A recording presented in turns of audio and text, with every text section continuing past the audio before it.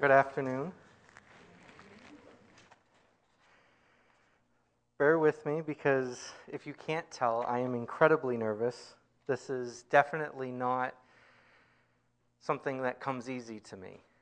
I am not someone to stand up here and speak to a crowd, no matter how small it is. Let's see. I have notes and lots of notes to try to help me. Our scripture reading is going to be in Matthew chapter 1, verses 18 through 25. Matthew chapter 1, verses 18 through 25. And if you would, please stand with me.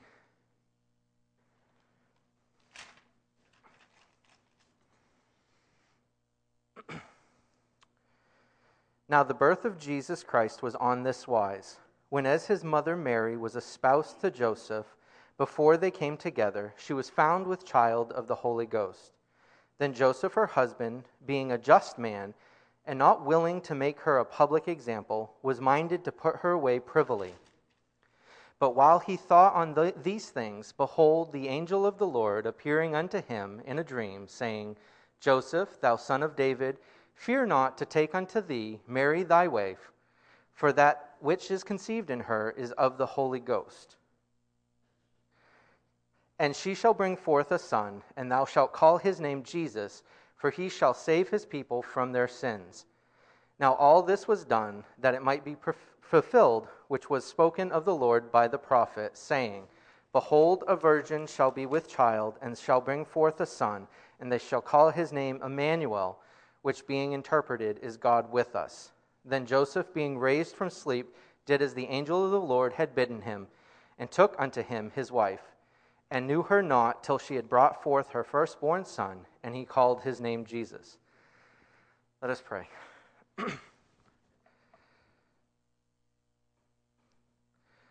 Lord, thank you for the opportunity to be able to stand up here and just preach your word and just to give forth the message and just be with me and with all of us as we learn together and just see Joseph as an example. Thank you for everything that you do for us and just keep us safe. In your name I pray. Amen.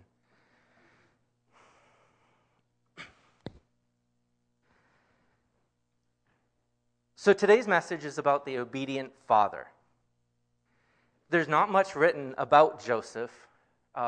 There's just a little bit mentioned here, and we're only going to talk about two places, and then he's mentioned again, not even by name, when Jesus is in the temple, and they'd lost him, and he was like, wouldn't you know that I'm going about my Father's work? But just in these examples that we're going to read, it's a very solid example of how Joseph is the obedient father. Can you put yourself in his shoes for a minute? Can you just imagine you are engaged to this girl, you love her, you want to spend the rest of your life with her, and you find out she's pregnant. Not only is she pregnant, but she can't really tell you who the father is. She's coming up with this story and says, it's the Holy Spirit. That is something that would be hard as... I can't imagine being in a position like that where you had to have that conversation. Never mind how hard it was on Mary. Mary didn't have a choice. Mary was in that position. Joseph had a choice. And he had this conversation with her, and instead of making a public example of her, he had decided he was just going to put her away private and call it good. Let's go to Psalm chapter 4.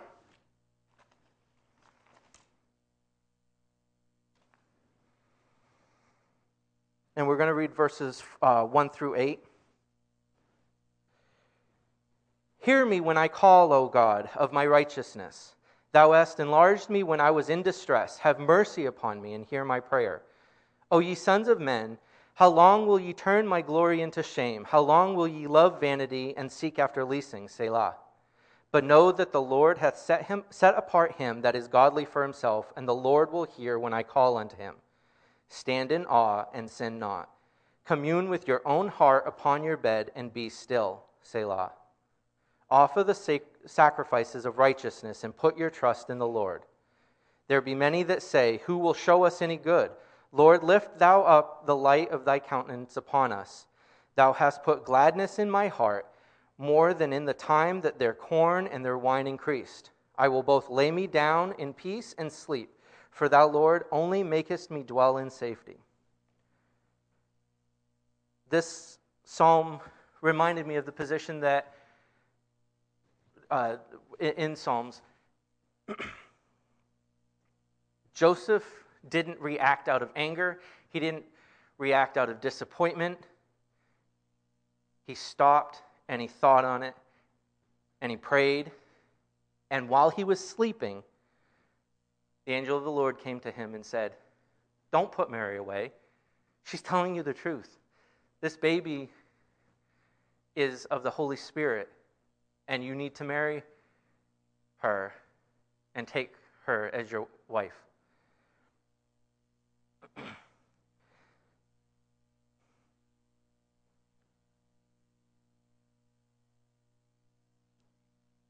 How many times do we put ourselves in a position where we react before allowing God to act? If we hear something or we see something and we respond in the moment and not responding after reflection, upon meditating on God's word and saying, how is this supposed to work for your good? How am I supposed to react to this, God? How am I supposed to handle this? Joseph didn't react out of anger or disappointment or shame or anything else. He waited, he prayed, he reflected, and in the end, God revealed to him, this is what I want you to do.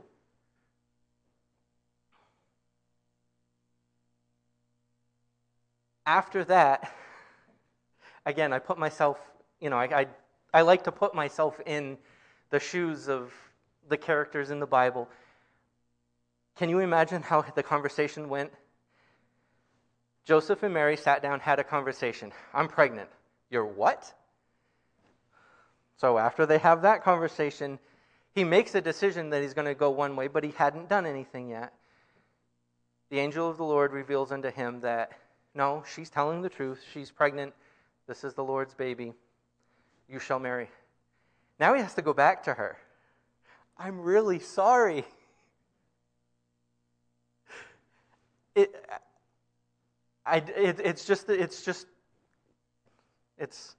not in the Bible. The descriptions aren't there, but it's just something that I have a little bit of fun with in my head. I can just imagine having to go back and say, I'm really sorry that I didn't believe you at first. In the end, Joseph married Mary, and trusted God, and did what God commanded him to do. There are other examples of obedient fathers in the Bible. There are two that come to mind that are fairly easy examples are Abraham in Genesis 22.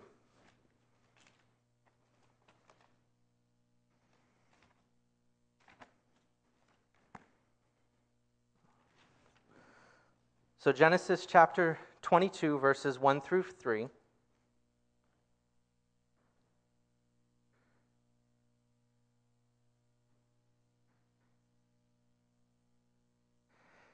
And it came to pass after these things that God did tempt Abraham and said unto him, Abraham, and he said, Behold, here I am.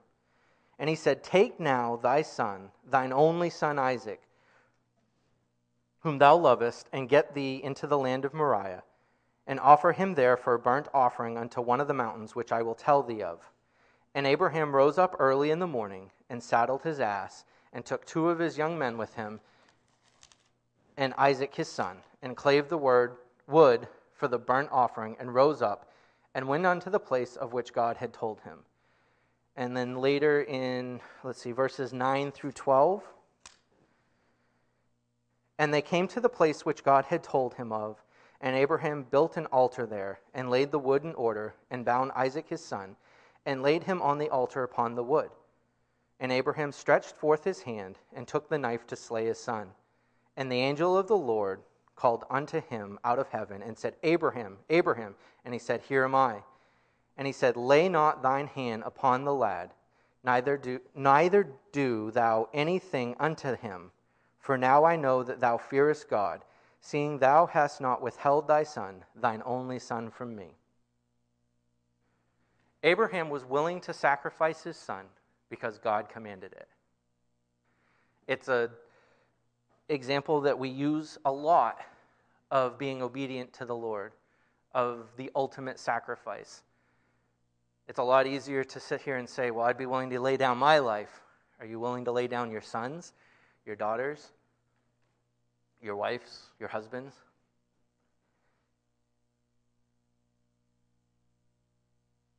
The example here is just to show that Abraham was committed to God and was committed to do what God commanded him to do. And then for Noah is the other example. Genesis chapter 6, 13 through 14.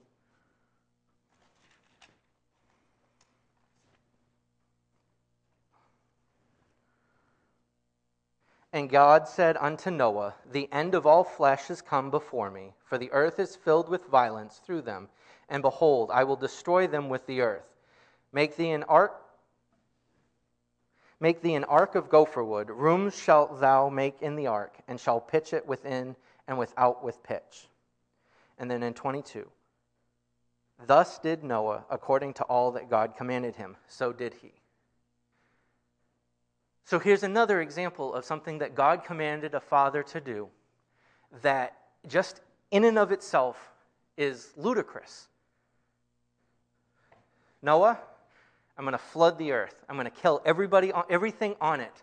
I need you to make an ark. It's not a drop in the sky.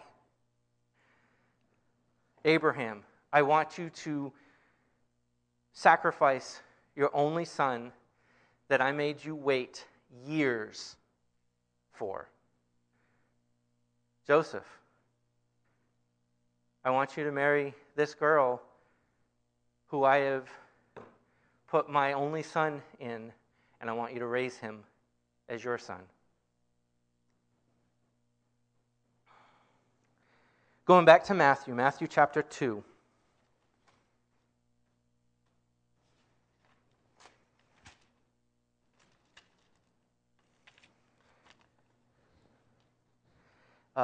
Matthew chapter 2, verses 13 through 23.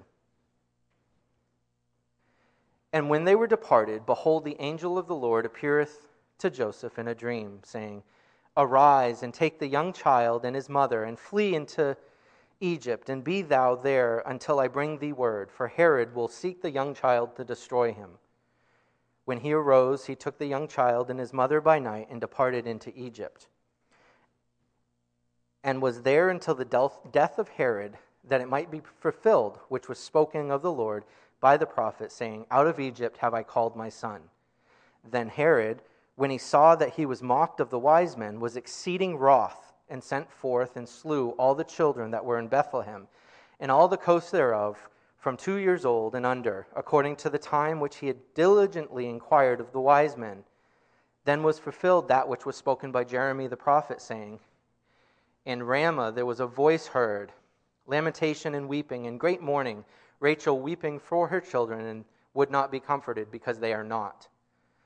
But when Herod was dead, behold, an angel of the Lord appeareth in a dream to Joseph in Egypt, saying, Arise, and take the young child and his mother, and go into the land of Israel, for they are dead which sought the young child's life. And he arose and took the young child and his mother, and came into the land of Israel. But when he had heard that Archelaus did reign in Judea in the room of his father Herod, he was afraid to go thither. Notwithstanding, being warned of God in a dream, he turned aside into the parts of Galilee. And he came and dwelt in a city called Nazareth, that it might be fulfilled, which was spoken by the prophets, he shall be called a Nazarene. Joseph is still being the obedient father. He's still listening when God speaks and God commands him.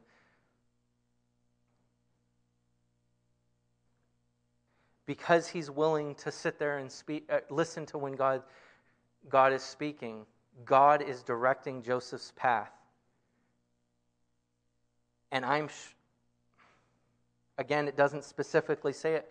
I can't imagine being in that position, but he's fulfilling prophecy step by step by step, and he probably doesn't even have a clue that the steps that he's taking, because he's just doing what God tells him to do. He's fulfilling these prophecies just one by one, so that later on it proves that Jesus is who he says he is.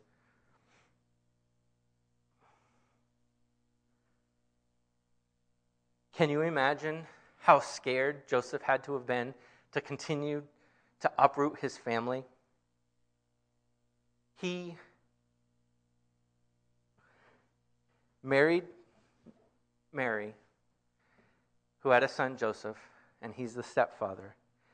And all of a sudden he finds out that the king is a little angry and is probably going to reach out and try to kill his children. And the angel visits him in a dream and commands him to go to Egypt. So he goes to Egypt to escape the wrath of the king and stays there. He's safe in Egypt. Yes, he finds out that Herod died, but he's safe in Egypt. He's been there for... I'm not sure that it specifically says the amount of time frame, but he spent time there. They have a life there. Why would he want to get up and go back to Israel? Why would he want to leave the life that they had settled down into? Because the angel of the Lord visited him in a dream and said, "Go back. It is safe." And he followed that all the way down, and he turned aside, and he went into a little called Nazarene, because that is where God wanted him to be.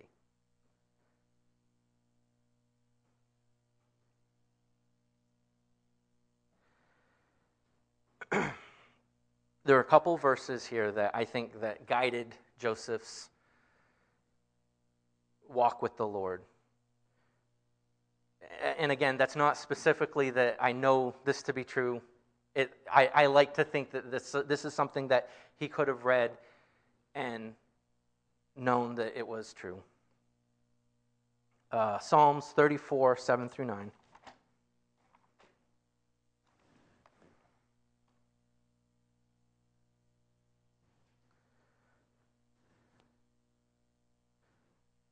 The angel of the Lord encampeth round about them that fear him, and delivereth them. O taste and see that the Lord is good. Blessed is the man that trusteth in him. O fear the Lord, ye his saints, for there is no want to them that fear him. God will protect us. If we trust in the Lord and we're doing what the Lord wants us to do, God will protect us. Just because he will protect us does not mean that we will have it easy or that we will not have problems. Psalms 34:19. Many are the afflictions of the righteous, but the Lord delivereth him out of them all. God will protect us and provide for us.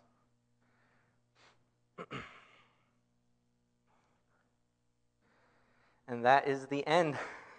I know it was short.